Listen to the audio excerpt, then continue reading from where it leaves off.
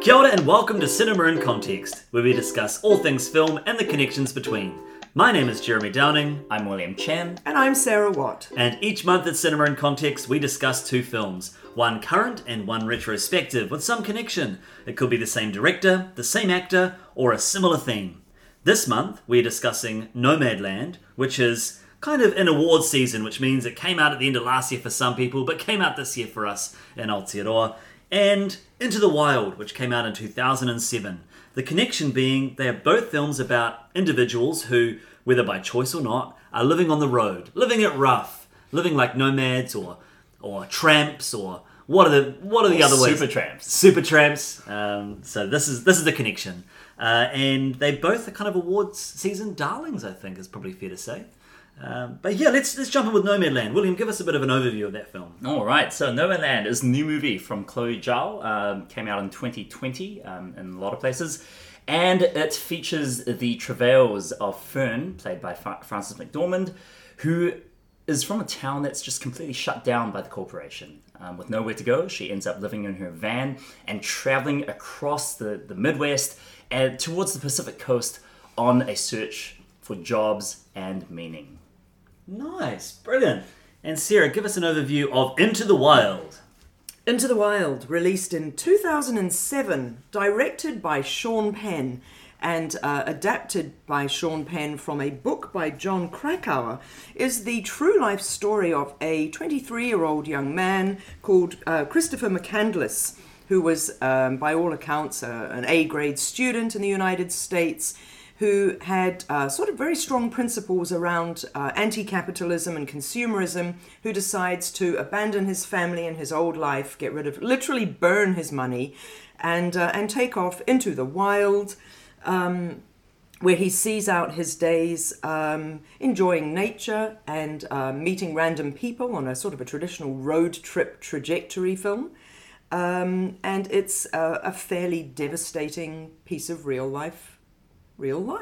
Brilliant. And I think on that note, it's worth mentioning that we will be spoilering both films. I mean, they're not hugely spoilerific films. There's not great twists and turns. It's not the purpose, I would say, of either movie. But just be warned that we will be talking about the events of the movies. And you're mentioning about Into the Wild being based on a true story. Nomadland isn't based on a true story, but it's pulling on some very real realities, which I guess we'll get into in our discussion. Yeah. Mm-hmm.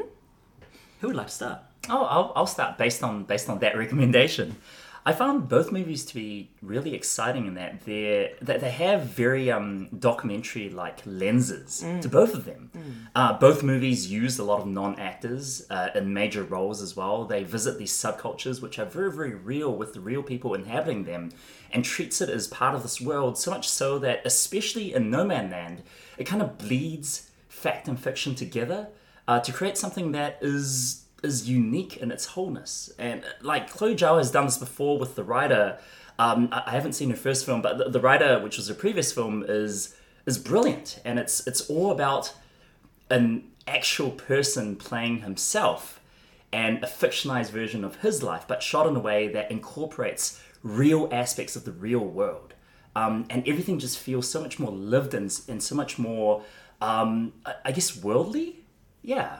That's the brilliance of Chloe Zhao's movie, isn't it? That she cast Frances McDormand, who is... We came out of the pictures having seen it, and we were... my husband and I were lauding her performance and saying, I wonder if she'll be Oscar nominated. Yes, she probably will. And actually, not in cruelty, I said, but you know what? She was absolutely as superb as I expect Frances McDormand to be. So, to me, in a way, she hadn't gone that extra mile because there's nowhere further for her to go, if you know what I mean. And she was utterly brilliant at playing a really genuine, real-life person. I love the fact that her name is Fern, but of course she's Frances McDormand, and that the only other actor in the film is David Strathairn, who's called Dave. And both of them are pitch perfect, aren't they? There's no jarring of, well, there's the actor who's been interposed into this real life situation. And therefore, for me, total lack of condescension or patronizing or anything that might be considered a little awkward about putting an Oscar-winning Hollywood actress into a gritty film about homeless people, you know, that sort of thing. I loved her performance, and I hear what you're saying, Sarah, in terms of her delivering what we might expect of Frances McDormand. If I compare this role to her work in Three Billboards Outside Ebbing, Missouri, and Fargo being her her two biggest pieces that I can think of in terms of the Oscar season. She's doing quite different work in each film. Three Billboards, which we've talked about on this podcast before, and I was not a fan of. Her performance was great, but her character was so unlikable. I found her very unlikable and very harsh and hard, and quite arrogant. And then, Fargo is one of my favourite films, and just this wonderful presence on the screen, and she rightfully has become one of the biggest heroes in cinema history with Marge Thundergaard, is it? No, Marge... Lundegaard. Thundergaard. Yeah. But she's acting in both, isn't she? You can tell they're characters. Yeah. But this one, she's lovely. She's absolutely lovely. She's like a real person.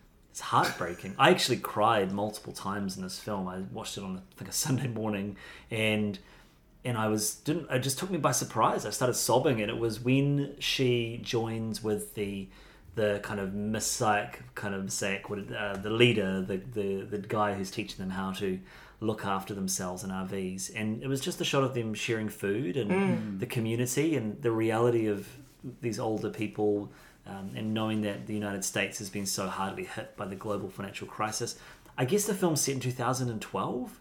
Is that right? I think it is. I think I remember that there was some sort of the time Avengers. marker. The Avengers is on that's movies. right. That's right. Is that 2012? That is 2012. Yeah. Yeah, which feels about right with the closeness Recession to and the everything. recession. Who are the non-actors in Into the Wild? Like all the people, a lot of people in Slab City. The guy who created the big old hill with the God is love symbol. With the neon. Oh, it's Yeah. not neon exactly, is it? But with the old plasticky. Yeah. Signs and whatnot. A lot of those people were the actual people.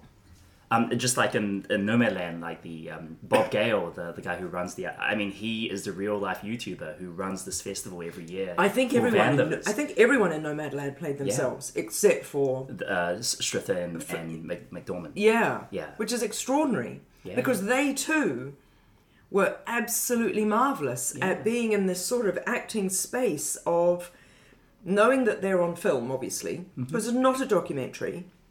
So there was probably some direction as to what to do, maybe, and yet nothing jarringly like, oh, you can tell that's a real person. Because you know how sometimes I've seen amazing films, for example, like The Insider, just to do a massive tangent, wonderful Michael Mann film that I absolutely adore, that's based on truth.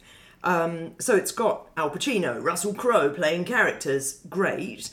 And there are a couple of people in that film and you think, hang on a second, I feel like that court reporter's a real person, or that judge, and sure enough, they're the actual real people. You know how you can sometimes just sort of tell, whereas in Nomadland, it's pretty seamless, eh? Yeah, absolutely. I loved her friend. What was the name of her friend that she kind of reconnected with? I mean, she had a few of them. Oh, yeah. Not the one that passed away, but Linda. The one is it the one that sent her the video of the bats or the birds? Oh no, that was Swanky who did pass away. Oh, was it the Swanky send her that? Yes, because she went to Alaska to see the swallows. Oh, right. But Linda's the one they're cleaning the bathroom. Yeah, I loved it. Of course it's Swanky. I totally missed that moment.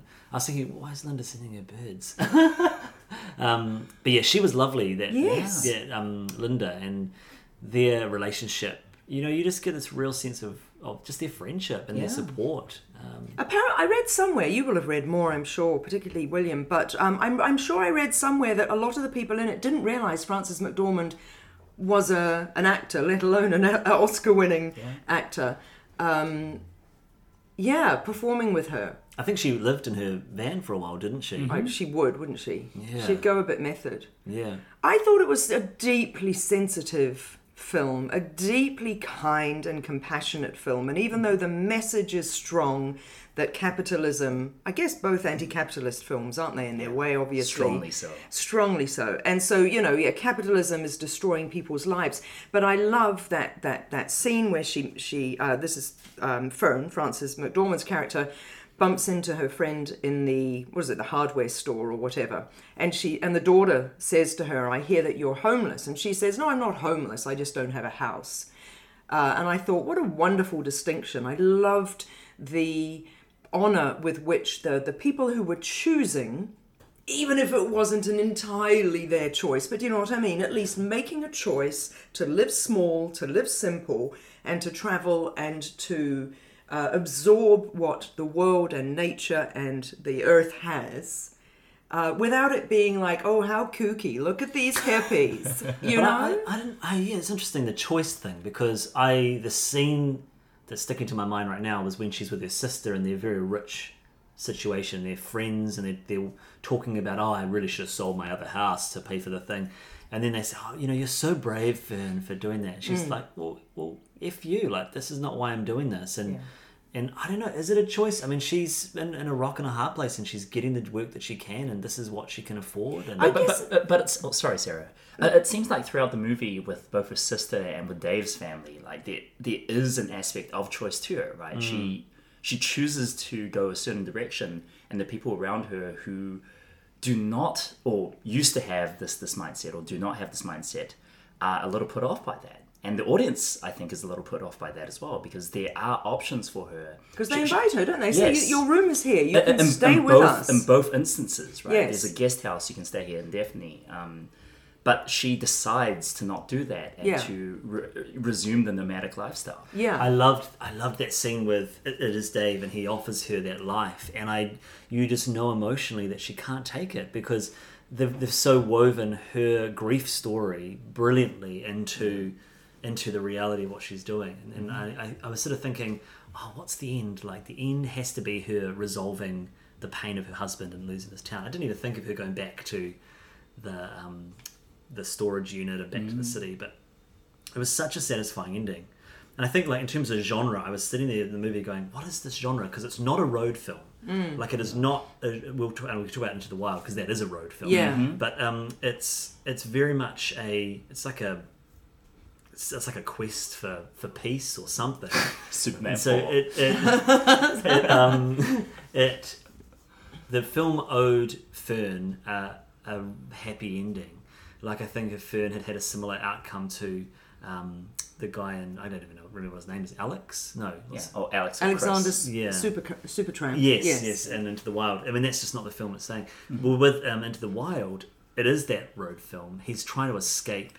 He's trying to leave behind. He's trying to avoid, which, if we think about Thelma and Louise, which we reviewed in our last episode, a road film has to end badly, because you can't just escape from your problems. There has to be a very devastating consequence. And yeah, I thought they did well with that genre, but I was just trying to figure out with Nomadland, which made it quite exciting. I didn't know what story I was watching. I guess I would say to your she gets a happy ending. I feel more, and you would probably agree, that she gets an at peace ending more than a happy ending.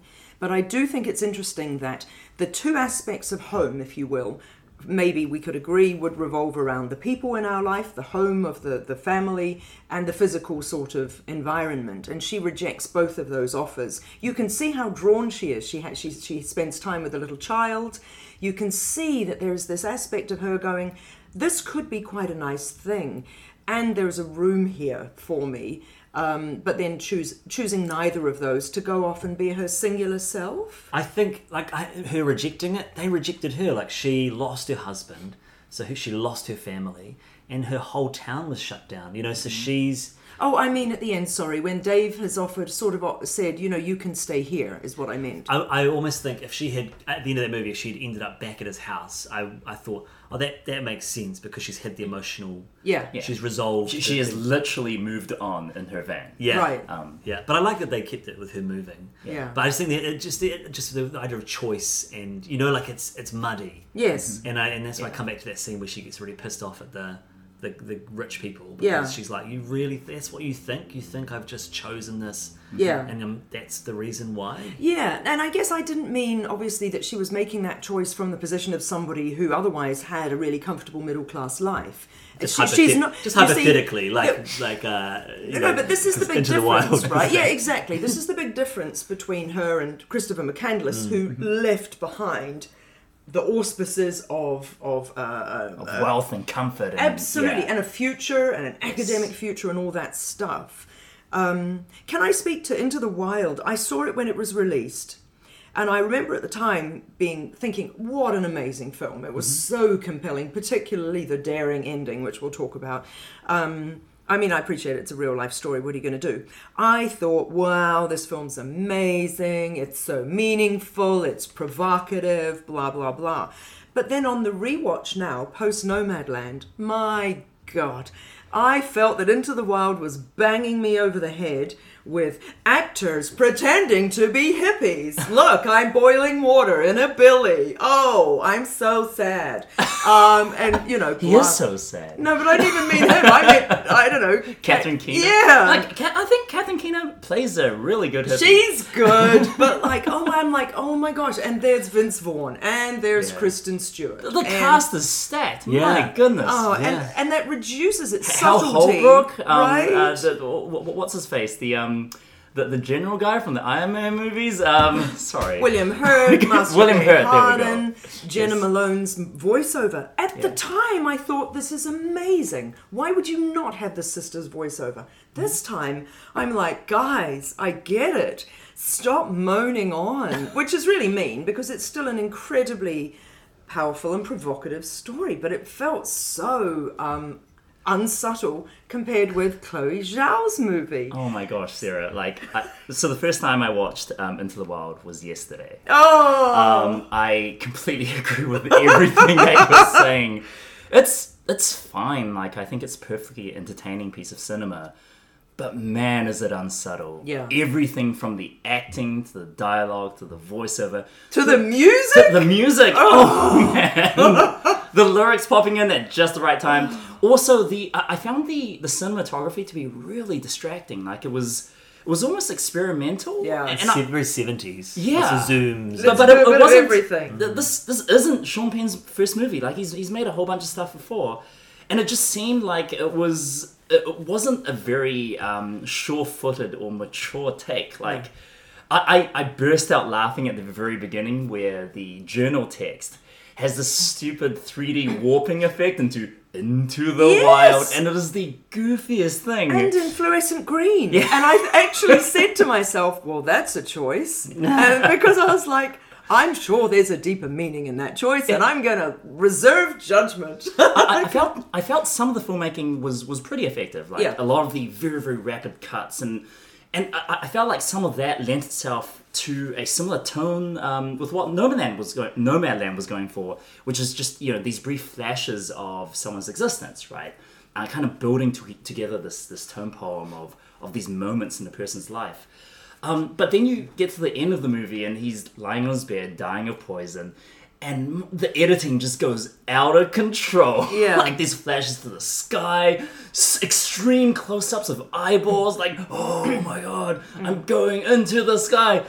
Yeah, really distracting, and I don't think it's edited very well overall, and it was nominated for Best Editing Academy Award. But at the time, I think it was Okay, maybe I guess a thing. There's a lot of play. 07? There's a lot of play going on, which I appreciate it, but I agree with you. It's not always effective. Was it your first time watching it? Yeah, I watched it last weekend for the first time, and it feels very much of that era, which is There's a few other films that I'm thinking of that kind of connect with it, and it was fine. I just, as the movie went on, I got more and more frustrated with the character because of what we were alluding to before, is that he came from this life of privilege and he chose to go and do this thing. And like, when he's burning the money, I was like, oh man, you're an idiot. Yeah, Like, but he did give $24,000 to Oxfam. Yeah, but that's what I mean. It's just from a position of huge privilege. Oh, you know, it's not the actual act of burning the money. It was more just the whole idea. Well, it was the symbolism of turning my life, turning my back on a capitalist lifestyle, Well, right? I mean, that's such a privileged choice to be able to make. Sure, you know? yeah. And I Sure. think, and the part that really got to me was when, and it got to me. I was thinking about it before the scene came up. I was just like, wow, there's so many people that would love to have the opportunities you've had. And then when he's staying in the homeless shelter, Yeah. and it's the only people of color. There's all the black men, and I don't know if there's any women, but definitely all the black. Oh, there's the female who, the woman who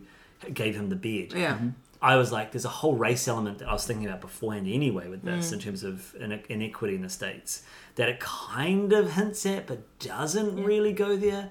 And when he when he dies at the end, I was like, oh, you deserve to die. You're an idiot. You've squandered, isolated yourself. And actually, I was reading some criticisms of the film. They were saying, and of the guy, that he was so undertrained, and he did this thing that apparently locals of the area know that story. And they're like, well, he was just stupid. He went and did this thing with no training, and he's I found him really selfish and self-absorbed, and his whole philosophy. What I will give the film in terms of that is I loved how they had all those parent figures who were desperate for their children, and they were giving him the advice that he needed, and he wasn't listening. And so I do commend the film for building his death as, again, it's that road movie trope. He's running away. He's got all these opportunities to go back. You're right, actually. That's a nice angle, and an unusually nice angle, that they're making the point, hey, young person, I see what you're doing, but there are people in the world who will be upset and devastated by what you're doing. Just think about that. Yeah. Because he did come across as so selfish, so arrogant. And it's an interesting thing, he's 23, and I remember when I was 23, every young man I fell in love with will have been literary and will have, been able to quote Dostoevsky, ideally, and all that stuff, and maybe write poems and have a witty line or a non-witty line for every moment and all that. And it's such a 23 thing, I think it's an admirable trait, I should say. I think everybody should have that. But, when you're 23... You should read Tolstoy. But it's the whole, I'm wearing a trench coat and I have a copy of a French existentialist in my pocket as I walk around with my scarf around my neck. If there's any of those people listening, then you guys are great and you're going to be awesome. Keep doing what you'll do. Yes. But, you'll be right wing one day. But yeah. I understood that reference. Yeah. But so... what's her name? I can't remember. Tracy Ullman. Yes, that's right. Thank that's right. you. It's from that sketch, yes, right? it is. Yeah. Sorry, Sarah, carry on. That's all right. I don't even know. You're going to have a hard time editing that because I don't even know where I'm ending it. Well, Tracy Ullman's sketch is a bunch of woke young people and how she's got them to watch Friends. And they can't handle it. And she says, oh, you're all going to be massively right-wing by that's the 30s anyway. That's right. This is a recent one. I've seen this. Yeah, that's very funny. Yeah. Like, kind of a counterpoint to what you guys were just saying. I think... But isn't that what the movie is about? Yes. Like, we're supposed to think that Christopher is kind of an idiot, right? Yeah. Or if not at the beginning of the movie, then definitely by the end of the movie. Like, it's about hubris. It's about coming in to this place that is so hostile to not just white people, but to humans, and to come in with this position of privilege and to think that, oh, I have, some advice from a hunter friend, and I have a book of plants, and that's all I need to survive in Alaska. And so it is a very, hoisted by his own petard situation at the end, and I guess we are supposed to feel sympathy, but maybe not empathy. Yeah.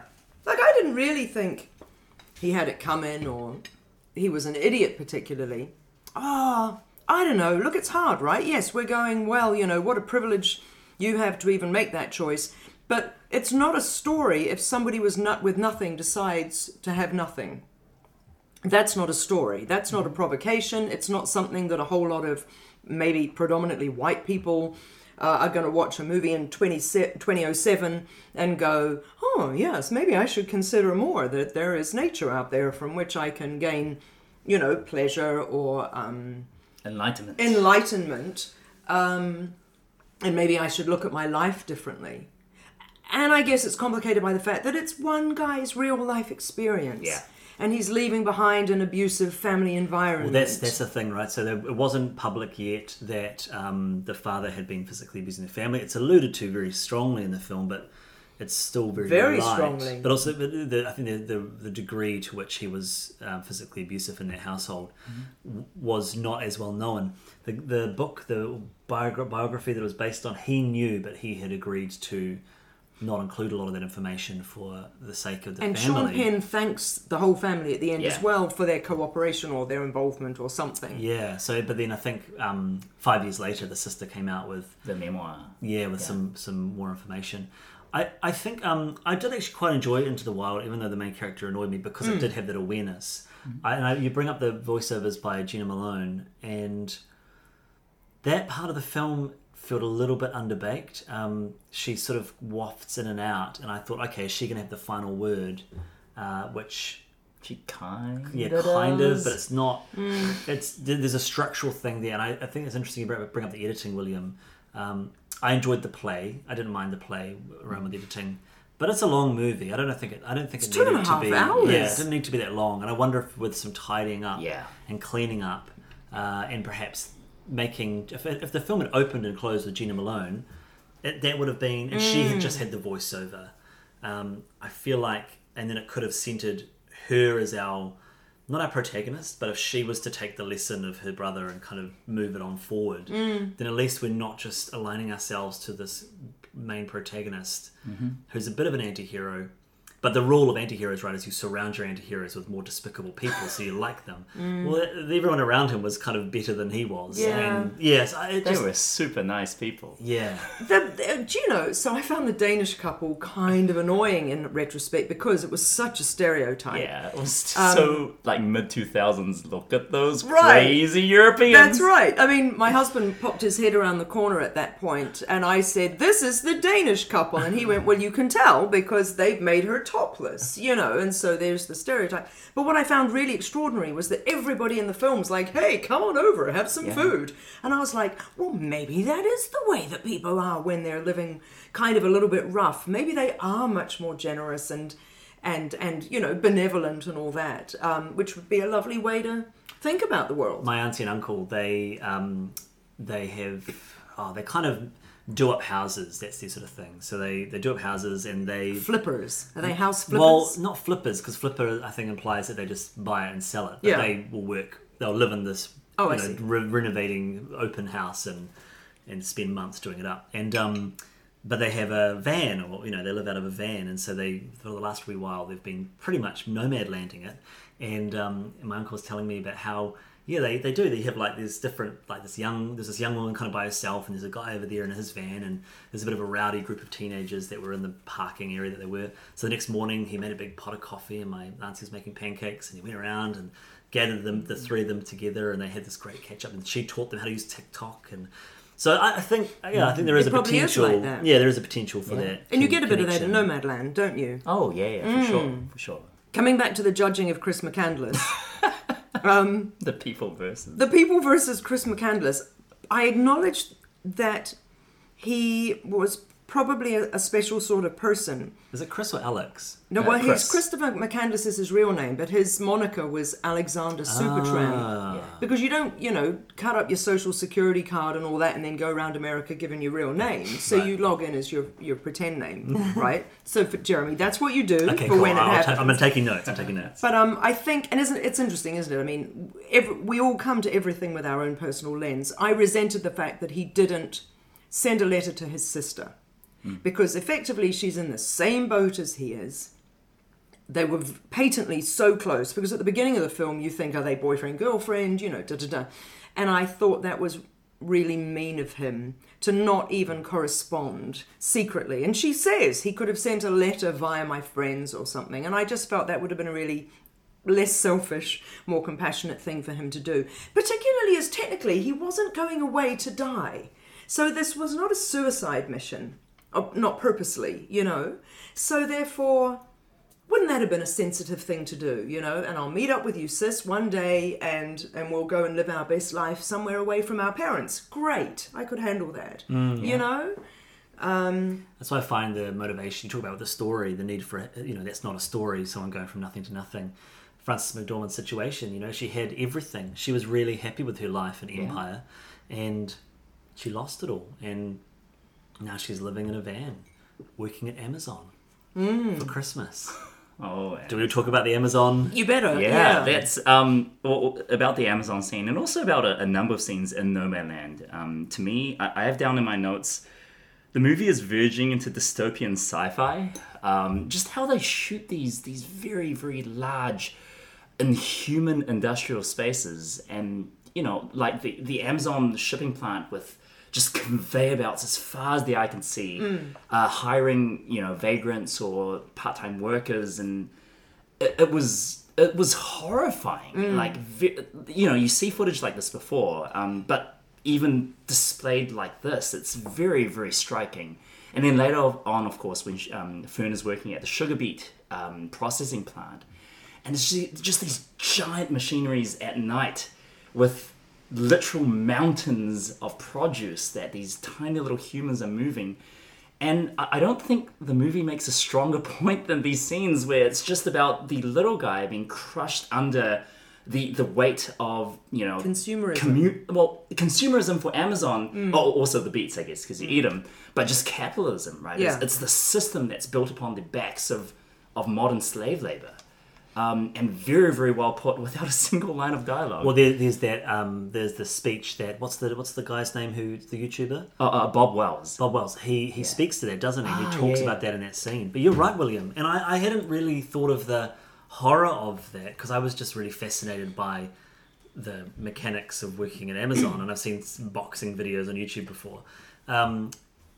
And the kind of camaraderie as well that she was finding with her workmates. Yeah, So I was sort of endeared to that. Yes. But I think the suggestion that this, and I guess more than a suggestion, that this is kind of the new normal for a lot of people in the States, it's a really scary thought that that this is the reality. And maybe that's just my very privileged white perspective. I think about the factory work that we have in New Zealand, and I don't know what I don't that really like. think about it. That's the thing. Yeah. I do think the Amazon thing is I don't want to say phenomenon because probably it isn't that unusual or unique. But listening to a radio interview the other day with a New Zealander who's living in Austin, Texas, and he spoke sort of by the by about Amazon being really amazing and how pretty much every day they'll have some parcel arrive on their front door because you can buy anything that you need anytime super quickly at very low cost. And his point was, wow, America, home of the free, land of the brave, whatever the thing is, land of plenty. But when you think about that, crikey, yeah, Amazon has become what it is because if there is any little thing you need, you will find it and they will get it to you the same day if you have Amazon Prime or whatever. And so why wouldn't you? Oh, it's only $7.93. Yeah, let's get two, and so on. Well, isn't that there's some statistic where we've got more people in slavery in the world in the history of the world. Wow. But do they mean actual slavery unpaid, or is it metaphorical slavery? No, actual slavery. You've got people in prostitution situations. Oh, I and see. You've got workers being kept against their will. Like I think there's this huge, yes, it's a massive issue. And then you've got people working, in sort of effective slavery or effective poverty. Mm-hmm. And I saw another story which was, in biblical times or in ancient times, a household slave would typically be paid a certain allowance to live their lives, and they did the maths, and it's more than minimum wage today. Good Lord. In the Oh, United my States. goodness gracious. And it was a really interesting Wow. comparison. Yeah. But all that cheap stuff. Sarah, when I lived in the States, I accrued so much stuff. Just stuff. I'm going to blame that on Amazon.com because it is so easy to get stuff.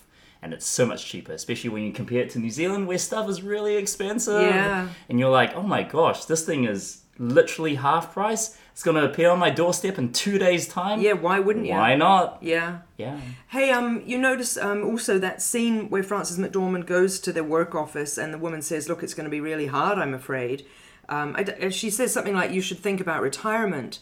And Frances McDormand says, but I want to work, I like work. Yeah. And I think that, of course, is the flip side of the need to work or the Amazon culture or whatever, is that her life has been emptied, sadly, of the man who was her soulmate and, who arguably maybe gave her, I don't know, purpose, whatever.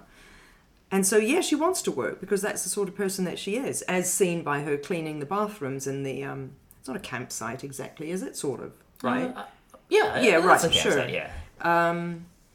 And so that's interesting as well, isn't it? Just as a sideline, working for the sake of being productive. Although with all the scenes of her working, I kind of found a sense of unease because especially lugging around those sugar beets, I mean, it seemed very, very hard work. Yeah.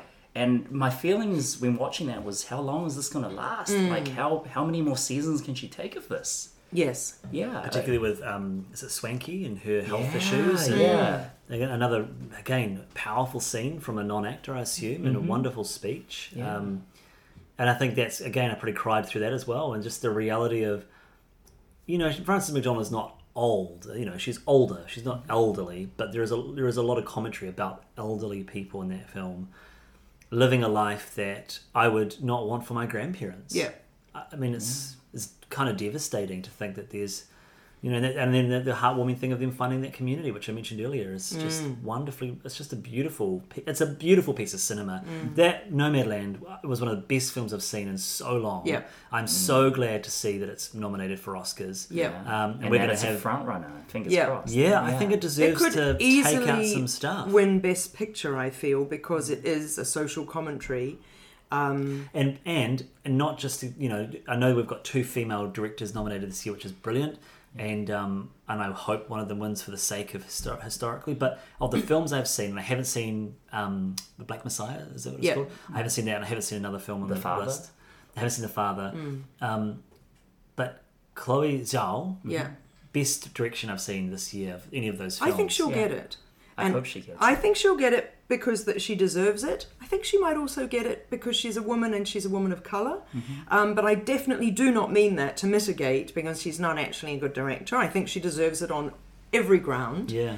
So I think that would be an extraordinary win. Because the film is so, like, it's the same thing with the writer, right? They're so unassuming movies. Like, it's almost like the polar opposite of Into the Wild, which is very flashy and very, very, cinematic. Nomadland just, at points it feels sort of meandering. At points it feels like there's not enough energy, or that, what was the point of that scene anyway? But it comes together in such a cohesive whole. And the tone of the movie, from all the footage and just from these long shots of dialogue and of people's faces, is wonderful It's a stuff. portrait more than a narrative in a way, isn't it? That's a good way of putting it. Yeah. Yeah. It's interesting you say that, William, because I found that it was. I found the pitch of it really strong. I felt I was fully tuned into the rhythm of the film, and I felt quite comfortable with. Tone, you're right. I would say, just in terms of narrative and plot, to kind of get into semantics, I would say it's not very plot heavy, but it's very. The narrative for me was quite strong. Right. Like, it was very aware that this is a story of a woman dealing with grief. Sure. And it brings that in for a landing in a really satisfying way.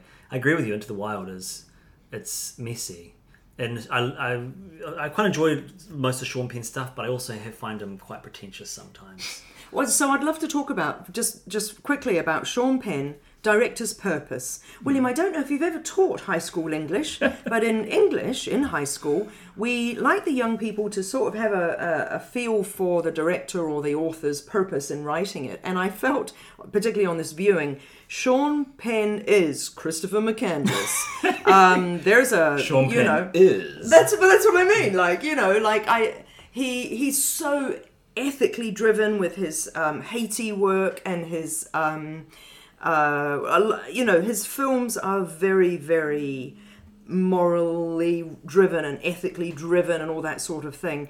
And so I can see why he would be drawn to a work like this, because again, Sean Penn is somebody who will acknowledge his privilege, undoubtedly, and wants to make the world a better place. So there will be something very attractive to him about this young lad who actually wasn't making the world a better place, but was at least rejecting the auspices of, like, having it all.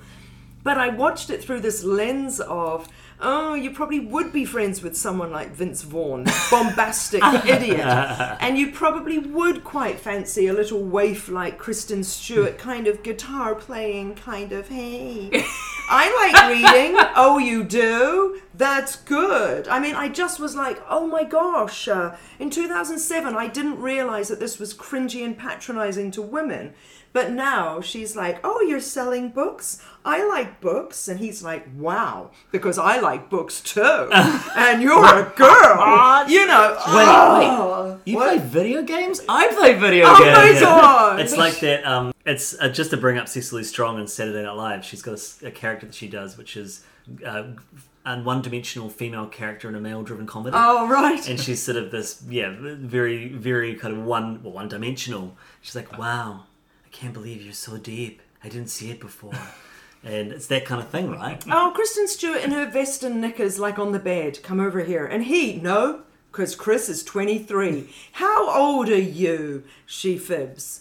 Then she lowers it 1 year. Then we get to the fact that she's actually only 16 and he walketh away. It's like, oh, good for you. Yeah. You resisted the temptress. You're so right. It's a very gross depiction of it. I do love Kristen Stewart I like her energy and as an actor. But yeah, she's that. What is it? Not quite. It is manic pixie dream girl. Tropes. Yeah. Except that she isn't very manic. She's not super manic, but it's definitely very pixie. Yeah, that's right. And therefore, kind of dream girl. But she's manic in her attentions of him. She's fawning over him and and wandering over. And there's that stupid line from Catherine Keener's counterpart. I quite liked his character, and he says, "Oh, that girl's staring across at you." And we haven't noticed that in the movie. She's just staring. You have to tell us that this is happening. Oh, he says worse in the next line about how hot she is for him and da-da-da. So, yeah, it's not that nice. And it's not that nice looking at it through a lens of Sean Penn is behind this, actually. Speaking of which, my very first note to myself watching Into the Wild was, whatever happened to Emile Hirsch? Well, I looked it up, and it's not pretty. Yeah. It's not. So that's a shame. Is it domestic violence? Or? No, it was some sort of ridiculous situation at a party where he was high. He was on inebriants and alcohol and doesn't remember threatening a woman and strangling her, a studio executive, and strangling her and having to be pulled off her and serving 15 days in prison and blah, blah, blah, blah, blah. But, I mean, it's not pretty. It's, Sean Penn's... Oh, he's not got a good history. No, he doesn't. No. I Dreadful man. So... Dreadful genius. Emile Hirsch was in Once Upon a Time in Hollywood. Yes. He was. He had a small part at the end with Sharon Tate, didn't he? Yeah. Plus, I mean, I guess it was the year straight after he was in Speed Racer. He's done stuff, which we should review sometime. That movie is nuts. I've always wanted to watch it, and it's so good. I always, I sort of flip between loving Wachowski's stuff and being like, this is ridiculous. But that is both, by the way. Yeah, because Cloud Atlas is like that, right? Yeah, I really love Cloud Atlas, but it is a goofy film. Yeah. Yeah. But I feel like in 2007, Emile Hirsch, everyone was like, oh my goodness, didn't he? Yeah. And he did. He did a great job. I remember all of the casting stuff, like he's going to be the next Batman, he's going to be the new Flash, or, mostly comic book stuff. But he was the next big thing, and post Into the Wild. That's right. Well, he's got a very boyish comic booky face, doesn't he? Mm-hmm. Oh yeah, I always think he's Elijah Wood. He's got that handsome sort of slightly big eyes. And he's got that. He's got sort of young Leonardo DiCaprio. He does. Energy. Well, he did. Yeah. All right. Final thoughts, William. Right. I enjoyed No Man's Land a lot. I did enjoy Into the Wild, but I agree with you guys, it was just too long and felt very, very much of its time. A little messy. Again, everything we've just been saying, it's not bad. It's just, it is a very frustrating watch at times. Oh, also the Alaskan scenery was awesome. That was so good. Actually, all the scenery across both movies was amazing. Yeah. The Badlands, where they go to South Dakota and in No Man's Land, and Fern is wandering amongst all those very, very alien... Oh my gosh, so good. And also the scene where Chris kills a moose reminds me of when we did so. Wow, true. Listeners, William has a master's. Yeah. And he studied moose in Minnesota. Yeah, up in that region. Lots of similar experiences there. Lots of flies. Sarah. Well, similarly, I think both are absolutely beautiful films. As I've said many times on this podcast, I really did appreciate Into the Wild in its time, but it now feels heavy-handed. I don't think I can say that makes it not a good film from its time. Nomadland, currently, superlative and can't be faulted. I think my biggest takeaway from both films is this. I was really touched by, and I think we're supposed to be somewhat inspired by, scenes of people being in nature And even in the Chris McCandless sort of vein, where it's a little bit kind of over the top, just that kind of awe-inspiring, there are a fleet of buffalo running past me, here is a river running wild, look at this sunset or whatever. And I was struck by that in a way that it is supposed to move me to want to experience things out in nature. And the big thing, particularly in the Christopher McCandless story, is there's no mobile phone. And so people were absorbing things without Instagram or any ability to share that with other people. And there's something quite compelling about that, because it certainly nowadays, if I'm out and I'm experiencing anything like that, my first thought will be, I should capture this. And my second thought will be, just leave your phone in your pocket. Who cares? Be here now. And it is what it is. And I feel like that is a lesson that we all need to be sort of re-appreciating in this current day. Can I just follow up on that a little bit, Sarah? Yeah, absolutely agreed. Like the Alaskan wilderness, even though it ends up killing him, I think the film portrays it in such an attractive way. Like, you completely understand why a person like him would want to spend time there. Like, it's amazing, and yet it's not for us, right? That's like the dichotomy of the whole thing. Beautiful stuff. And I guess to follow on from that, William, your point earlier about Nomadland, my trip to Nevada and Grand Canyon and Zion Park, Mount Zion, Zion National Park and Bryce Canyon, I was like, I've kind of been to some of these zones, and it was a bit nostalgic for me. With Into the Wild, I have a poster that is, I think, 1,000 movies you must see before you die, and when you've seen the film, you peel a little tab off, and there's a beautiful piece of artwork behind it that captures the movie. And when I bought the poster, I don't think this is the intention of when they designed it, but I just sat down and pulled off most of the tabs, because I'd seen, I think, most of the films. 100 movies, I think. It's 100 films. I'd seen, I think, 94 of the movies. Wow. And Into the Wild is one of the ones that I hadn't seen, so I can now go home and pull that tab off, begrudgingly, because, it was fine. I don't think it deserves to be on that poster. And whilst it does some of the job of being a bit complicated with the story, I don't really want to watch this movie again, because I found that lead character just a person I don't really want to spend any more time with. And the fact that he's a true person, all respect to the actual person who passed away, means I'm like, there's other stories that I'd much rather see celebrated. Yeah. Like the story in Nomadland, which I think I always have a heart for stories that focus on older people or elderly people, because I don't think we have enough stories about that stage of life. And I thought this film dealt with it in a beautiful way, both emotionally and visually. I agree, it looks amazing. So much desert, and they make desert just stunning. I love the post-apocalyptic connection, and I hadn't really considered that. But this ain't no Mad Max, so nice. I can't wait to see what Chloe Zhao does next. Nomadland 2. It's the return. It's awful. She's doing the Eternals. Oh, is it Marvel or DC? It is Marvel. It's coming out in September this year. Why do they do that? They just get a Patty Jenkins or someone. They go, you just made an Oscar-winning, awesome film. Here, take this one. Hey, look, if it produces something like Thor Ragnarok, I'm all for it. Thank you for listening to another episode of Cinema in Context. If you enjoyed our podcast, then please share it with your film-loving friends. You can listen to Cinema in Context through SoundCloud, Spotify, Apple Podcasts, Stitcher, Radio Public, and Amazon Music. There we go, an Amazon plug in our critique of Amazon. Oops. You can follow us on Facebook, Twitter, YouTube, and Instagram, which are great places to let us know what you think of this episode or give us suggestions for future films to discuss and compare. Look out for our next episode in a month's time, which will be our 5-year anniversary. Wow. And actually, we're going to release a little mini episode before then, around the Oscars. So keep an eye out in the next couple of weeks, because we're going to have some brief, exciting chats about the films. I'm sure Nomadland will come up then. But anyways, until then, no ora mai!